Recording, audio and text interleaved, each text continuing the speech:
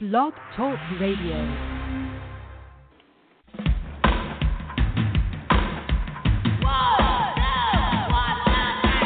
Swinging a fly ball deep to left, down the line, could be, going, and it is gone for a home run for David Wright.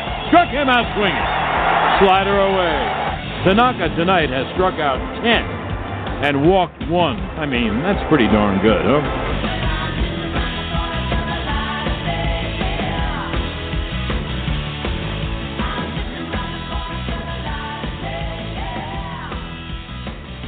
Well, hi, everybody, and welcome back to Gotham Baseball Live. I'm your host, Mark Healey, and we are really excited about today's guest. Great show on tap. We're going to have Bryan Hoch, longtime beat writer for the New York Yankees. He's calling us live from spring training, so we're excited to talk to him about a host of issues. Of course, about the New York Yankees heading into 2017. A lot of stuff has already happened this spring. The Yankees are playing, really well, and, we're always skeptical about player performance in the spring. We're always, kind of looked with a, certainly a jaded eye towards, team records in spring training. George Steinbrenner always took spring training very seriously. A lot of people said too seriously. But I think there is something to be said for a young team, to come in with a disciplined approach. Joe Girardi is the perfect manager for that.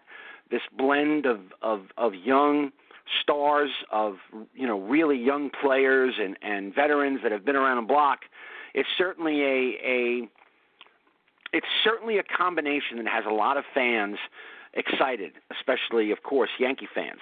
So with, all of that, there are some certain issues that we're going to talk to Bryan Hoch about. But the funny thing, for those of you who don't know, Bryan used to be the editor of Inside Pitch, which used to be, once upon a time, the Mets official magazine. And, at one point, Bryan was the editor, and I was working for him and writing stories for Inside Pitch. And then a few years after that, when I opened up Gotham, Bryan wrote a couple of articles for me in our magazine, those first couple of issues. So I've known Bryan a long time. Bryan goes all the way back. I mean, he's a guy that started the Mets Online fan forum, and which was a great precursor of Mets blog. It was one of the best, if not the best, Mets site around at the time. And it was something that Met fans certainly started this whole. I'm sure that there is a bunch of folks on, from Mets Twitter that started, reading about the Mets on the internet from Mets Online fan forum. So, Bryan, who's been covering the Yankees since 2007 for MLB.com, is no stranger to the New York baseball fan. And he's also part of the Gotham family, whether it's extended family or not. When you're family, you're family at Gotham Baseball. So we're excited to have him call in, from spring training today to talk about some of these issues. Now, if you have been following Gotham Baseball on Facebook at facebook.com/Gotham Baseball or Instagram or Twitter, you've noticed that Gotham is back in print. And we had, we sat down with the folks that run the Wave newspaper, and that's another place Bryan Hoch used to work. So there's a lot of connections here. But Gotham's back in print on the pages of the Wave, and you might want to check it out. It's an interesting piece that we put together today. But without further ado, live from spring training is our good friend Bryan Hoch. He joins the show. Bryan, good afternoon, and thanks for joining the program. Hey, Mark, thanks for having me on.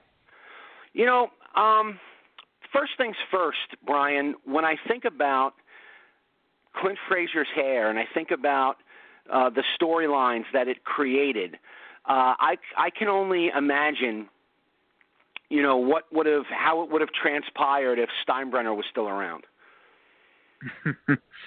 No, yeah, you're probably right about that. I mean, it was a silly story to begin with, but, you imagine the boss would have handled it a little differently. I think that they kind of let him go with pushing the limit of how far he had to be up to the letter of the law, and then eventually decided to shear it off. I think that if George was still around, they probably would have had the buzzers out on day one of spring training. So, yeah, it probably would have been a little different.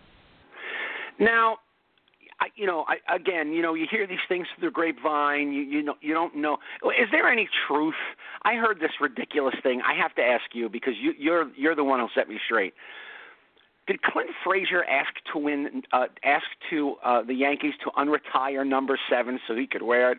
Is there any truth to that rumor? That is the first I've heard of that. So no, I don't think there is, but I'd be surprised knowing all the history, and he seems to appreciate the organization he's in right now and says he's proud to be part of it. I really doubt that. I doubt that happened. Well, I had to ask because the person who asked me is a good buddy, so I was like, I got to ask him. So we're glad we got that out of the way. The other thing I wanted to touch base with you. 7 was retired. I guess that could have happened. Yeah, that's possible. But, that's possible. Stranger things have happened. The other thing is that the whole Didi Gregorius injury. There's another thing that I think Steinbrenner, George, if he was still with us, would have lost his mind about. And I know that there's certainly a faction of the Yankee fan base. I'm not a Yankee fan by any stretch of the imagination, but I certainly have always criticized the WBC because of the potential for injury. Now, with this injury with Didi, there have been rumors that the Yankees may have asked or at least are been rumored to ask around baseball for a shortstop. What have you heard, Brian, how they're going to handle this potential 6 weeks that Didi's going to be out? No, I'd be surprised if they weren't checking to see what's out there. But I mean, you're so late in camp that what's out there on the trade market is probably not too much greater than what you already have in camp. And so the Yankees are really looking within here. I think that they feel Gregorius is not out for the season. He's not out for 3 months. They can get through a month if they have to go with Ronald Torreyes. Or Tyler Wade has looked really good this spring. He was going to be the starting shortstop with AAA.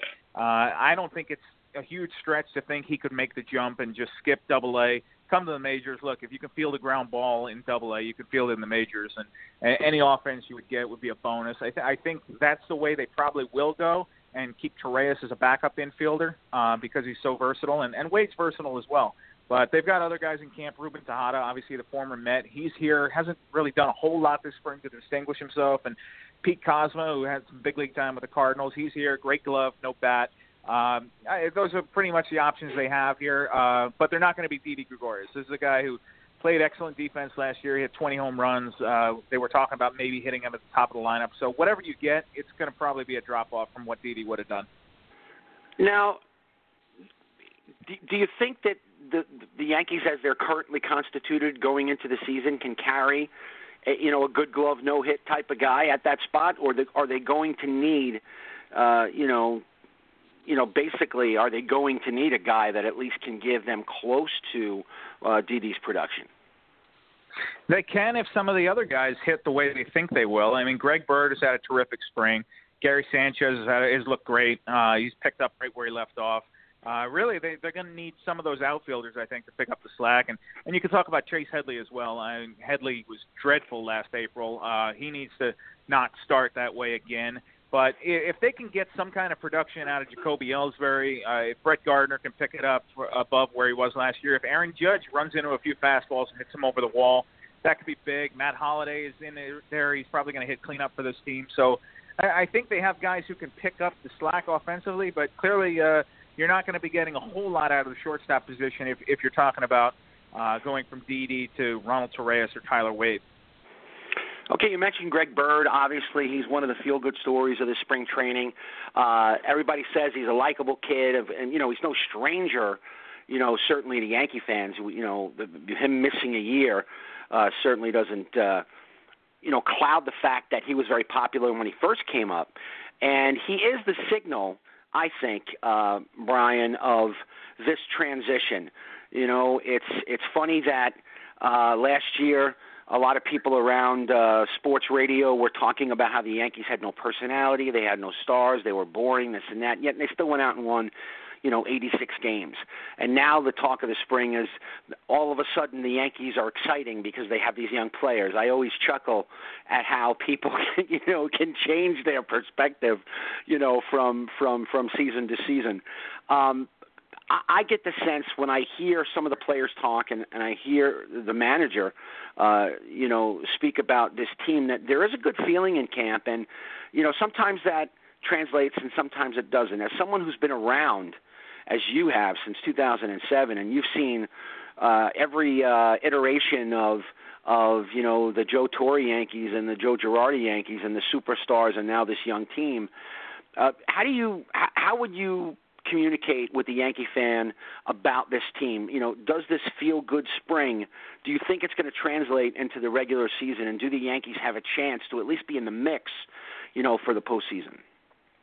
Oh, I think this is a team that if they get the starting pitching that they need, we'll be talking about them in a pennant race in September. I mean, I'm not saying that they're going to go to the playoffs, but I think that there's a good vibe in this camp. And I think that part of the thing for a Yankee fan that's fun is last year you were really banking on the past. You were saying, well, if Mark Teixeira can live up to his career numbers, if Alex Rodriguez can do what he did the year before, then the Yankees should be good, and you know how that worked out. The fun part here for a Yankee fan, I think, is you can dream on the future. It's not just hoping that guys can do what they've already done. In the case of a Greg Bird, you've already only seen just a sliver of what he can do. Gary Sanchez, probably same deal. Aaron Judge, same deal. These guys have their best years ahead of them. Obviously, that's not the case for everybody on this team, but as I watch CC Sabathia here fail to cover first base on a ground ball to the right side.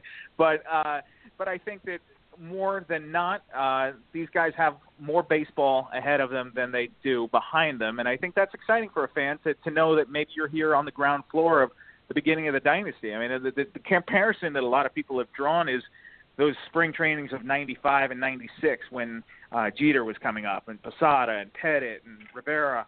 I'm not saying this is going to be the next core four here, but it's fun to have that possibility, I think, and you didn't have that in years past. The Yankee rotation, you brought it up, so I'll follow up with that. The Yankee rotation seems to have, obviously, the onus on it that it has to carry the team, as far as, or it has to carry the team's hopes. If they can pitch on a consistent basis, that they're going to be able to, contend. Just based on what you've seen, what you've heard, who do you think are going to be in those 4 and 5 spots for the rotation, at least based on what you've seen up until this point? Are we talking about the end of the rotation? Because yes. The top three. Oh, the end of the rotation? I think if I had to guess right now, if I had to guess right now, I think that Brian Mitchell would be my 4, and Jordan Montgomery has come out of nowhere. He's a dark horse, but he is taking advantage of the fact that nobody has really stepped up and taken that job, and I think he's got a really legit chance of beginning the season as the number 5 starter. So Luis Cessa was sent down today. He was already out of the mix. I think that Adam Warren, it hurts him because they know what he can do out of the bullpen, and he's such an easy fit back there, and they know he'll succeed. So I think that hurt his case. But Mitchell last year had some of the best stuff in camp. I think that he was the best pitcher in Yankee spring training last year. He's close to that where he was now. So I think they're going to go with him as a 4. And really it's a coin flip, I think, when you look at the rest of it. But Montgomery seems to have intrigued the Yankees front office. Girardi is very taken with him. They gave him a start yesterday against the Rays in Port Charlotte. And for him to still be in Major League camp at this time, I think that says volume. So whether he does get it or not, I think that Jordan Montgomery will be making starts for the Yankees at some point this year. I'm glad you brought him up because he's the guy that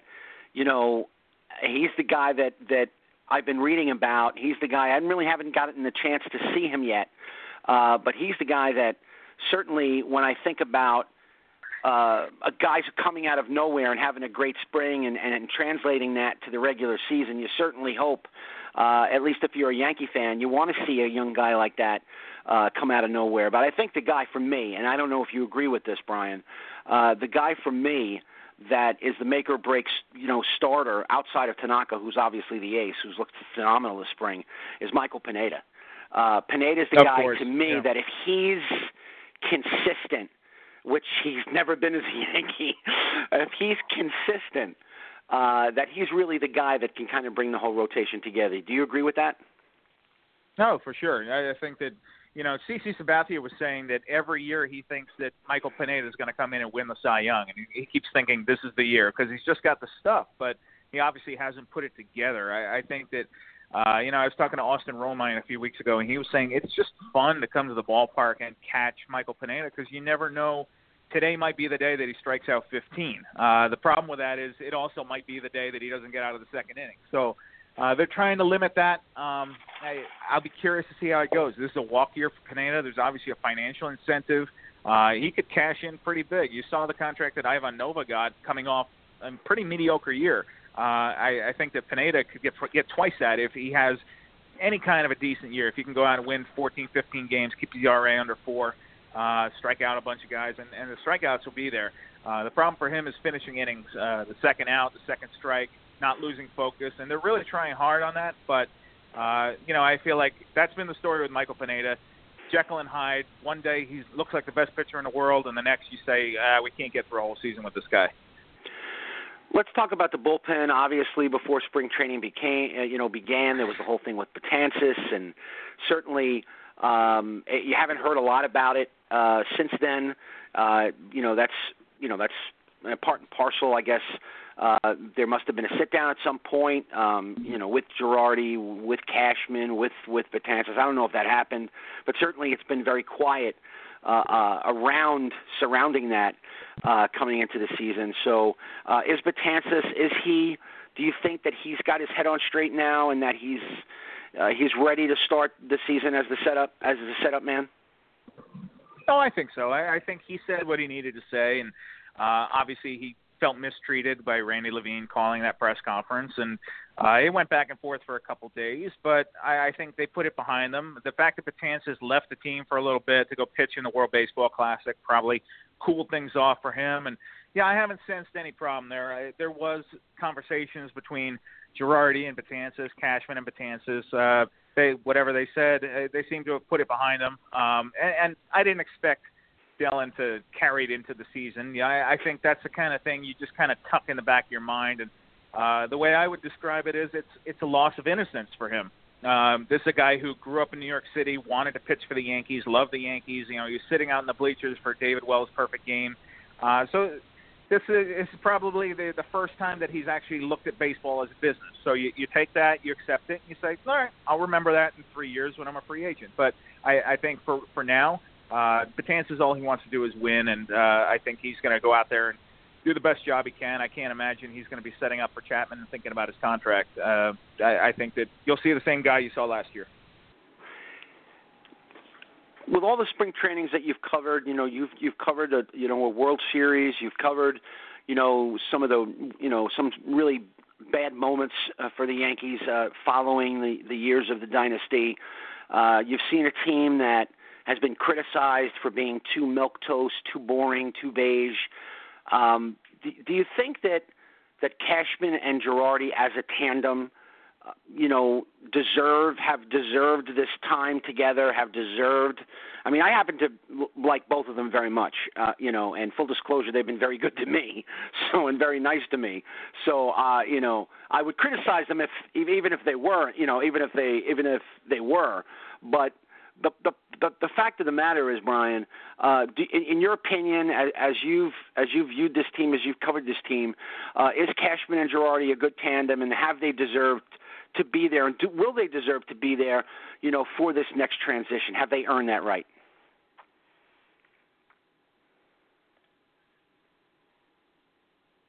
Did we lose you, Bryan? I think we lost Bryan. Let's see if he tries to call back in. He may have had to go. That's what happens when you have live radio from spring training. Unfortunately, we may have lost his signal. I know we're still on the air, so I'll try to vamp till he comes back. Hopefully we can get him. If not, we certainly will. Oh, there he is. He's back. All righty. We lost you for a second there, Bryan. Sorry about that. What happened? Where did I go? Let's blame Randy Levine for that one. Maybe. I don't know how much of the question you heard, but basically, I wanted to know, with all the coverage of the Yankees that you've done, do you think that Cashman and Girardi, because you always hear sports radio, the fans, they call, they want to fire one guy, they want to fire the other guy. Do you think that they've deserved to stay here this long, and will they be here through the transition, in your opinion? I guess that's up to Hal Steinbrenner, but I don't get the sense that either of them are really on the hot seat right now, especially Cashman. I think that there's a good working relationship between the front office, between Cashman. I mean, he's been here 20 years. I don't get the sense that Hal is urgent to make a change. I don't think he senses urgency there, especially with the trades that Cashman made at the deadline last year. He took charge. He said, this team's not going to win the World Series. What can we do to accelerate the process? With Girardi, I guess that's another question. He's had a long stay here as well. I mean, 2008 is a long time ago. He's got one World Series title, but they haven't won a playoff game since 2012. So, if this team goes out and they win 68, 70 games, then I think we'll be having a different conversation. But I think that Girardi deserves some credit for even being above 500 with some of the teams he's had the last few years. The injuries he had to deal with, that year where he had about 75 different third basemen. He's navigated the team through the A-Rod year, through the end of Derek Jeter, through the end of Mariano Rivera. I think he deserves some credit for that, but is he the right guy to lead this team with a new crop of young players? I guess that remains to be seen, but I would say he did pretty well with that Marlins team in 2006 and won Manager of the Year. Obviously, he wound up getting fired by Jeffrey Loria after that, but he did pretty well with a young team too. So I think Girardi's a good manager. I really do, and there's probably a short list around the majors of guys who you would say are better than him, absolutely. But I think the Yankees are comfortable with him. I think what happens this year on the field is going to determine a lot of Joe Girardi's future in that dugout. One last question for me, and again, we're talking with Bryan Hoch, who's been covering the Yankees for MLB.com since 2007. One last question, Brian, and that is the leadership question. Brian McCann, I wanted the Mets to go after him. I wanted that kind of leadership in the clubhouse with the Mets. I wanted that kind of leadership behind the plate, a la Gary Carter, taking over for those young pitchers.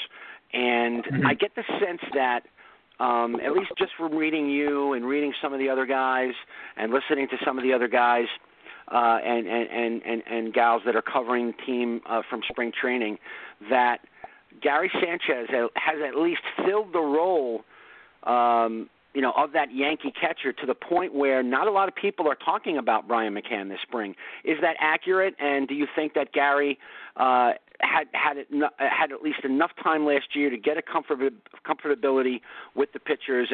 And do you get that sense that he's ready to rock and roll? Yeah, I guess we'll find out. I don't expect him to hit 20 homers in the first 53 games again. And that people haven't been talking a whole lot about Brian McCann. I know Brett Gardner said he misses him. It was his buddy. They were texting back and forth a little bit. They were laughing because he obviously joined that crop of guys who grow a beard immediately after leaving the Yankees. But I think that everybody around the team recognized that, hey, the future is here. I mean, Sanchez pretty much stepped up and took that job last year. So there wasn't a whole lot of place where McCann was going to fit, especially once they went out and got Matt Holliday. So I think that you see in Sanchez, like I was saying, there's a lot more tomorrows than there are yesterdays. I'm not sure that's the case for a guy like McCann. That's exciting. It's exciting for fans to be in on the ground floor, and he's obviously done a good job with the pitching staff. I keep thinking about his defense last year, and it's not just the arm. The arm is so strong, throwing these bullets down to second base from his knees, but the fact that in the middle of at-bats, he goes out, wraps his arm around the pitcher, says, hey, calm down, settle down, does that to a guy like a Spathia or Pineda, guys who've been around the majors a long time, a lot longer than he has. And I think there's a maturity there. He obviously paid his dues in the minors. He had some ups and downs, but I think he's here to stay, and I think that you're probably looking at one of the top 5 catchers in the American League. Let's set the bar there. I'm not putting him in Cooperstown right now, but I think that if you were drafting a team right now, you could do a lot worse than to put Gary Sanchez behind the plate. Look, Brian, I know how busy it is during spring training. I certainly appreciate you making the time to call into the program today. I told the listeners as we were waiting for you to call in, about our long relationship and how long we know each other. And just wanted to say, I always, value the fact that we worked together so many years ago, and value the fact that you called in, and really happy to see, how beautiful your daughter is, and that family that you have is just fantastic. So give my best to Connie, and have a great rest of spring training, and we'll see you at Foley's during the course of the season. You got it. Thanks so much, Mark. Take care. That was Bryan Hoch calling in live from spring training. He gave you a great, kind of outlook, what to expect for the Yankees. I mean, he didn't say that, they're a playoff team, completely set to be a playoff team, but he certainly gave you hope. I think if you're a Yankee fan, you have to be excited about what's happening in spring training. Ken Davidoff wrote a great piece the other day for the Post, basically saying how, that the spring training record, the spring training performance for the Yankees, it's not something to necessarily put aside. There is something to the fact that they, and if you've ever been to Yankee spring training, folks, and I have, and I've covered it, it is really organized. I mean, there is, first of all, no one walks anywhere. There's whether it's the veterans, whether it's the younger players, everybody runs everywhere. Everybody knows where they're supposed to be. There's always a bunch of former Yankees in camp, kind of translating that Yankee pride, that Yankee tradition. And people can make fun of it all they want. They can, shrug their shoulders and say, why do the Yankees do things like that? And why are they so corporate or whatever? When you're around different camps and you're around different teams, I can only speak for myself. And I happen to, as I said during the interview, I'm not a Yankee fan by any stretch of the imagination. But I do appreciate the way they do things. I do appreciate the way that they uphold tradition. And I asked about Clint Frazier and the hair thing because I wrote a piece last week, in the Wave News for Gotham Baseball, basically saying that, when you come to the Yankees, Clint Frazier is not going to change the way the Yankees do things, especially when after the trade, and I hear nothing but good things about the kid, but, he comes to spring training pushing the envelope after the trade where he hit 238 at AAA. Now, you hit 350. Now, first of all, even if you hit 350, you come to Yankee camp with long hair. Joe Girardi's going to say, all right, son, you got to cut your hair. That's how we do things here. And that's the way, frankly, I have no problem with team rules. I have no problem with organizations saying to their players, look, we pay you millions of dollars, we have a dress code, and you're going to have to follow it. And I know there's a lot of sports writers around today, there's a lot of fans around today that don't like those kinds of rules. Well, here's one sports writer that does like the rule. Personally, I think that every team has the right to set the organizational tone. And if your organizational tone is you got to cut your hair and you can't wear a beard, then, there's been times when guys have, said, I don't want to go play for the Yankees because I don't want to cut my beard. Well, if cutting your beard is more important than, potentially winning a World Series or being part of the Yankee organization, then you probably don't want that guy anyway. Well, that's been the show for this week. Very excited, folks, to be back. Really want to thank all the people that downloaded and shared the podcast last week. We had some great numbers, the best numbers in years, really, for Gotham Baseball Live. Certainly want to thank everyone that's been following us on Twitter, following us on Instagram, and following us on Facebook. Really, and all the folks from The Wave, all the folks from Rockaway Beach that have been so enthusiastic about Gotham Baseball coming back into print. Have a great weekend, everybody. Enjoy the warmer weather. Spring is here. That means baseball is right around the corner. Have a great weekend, everybody, and this is Gotham Baseball Live.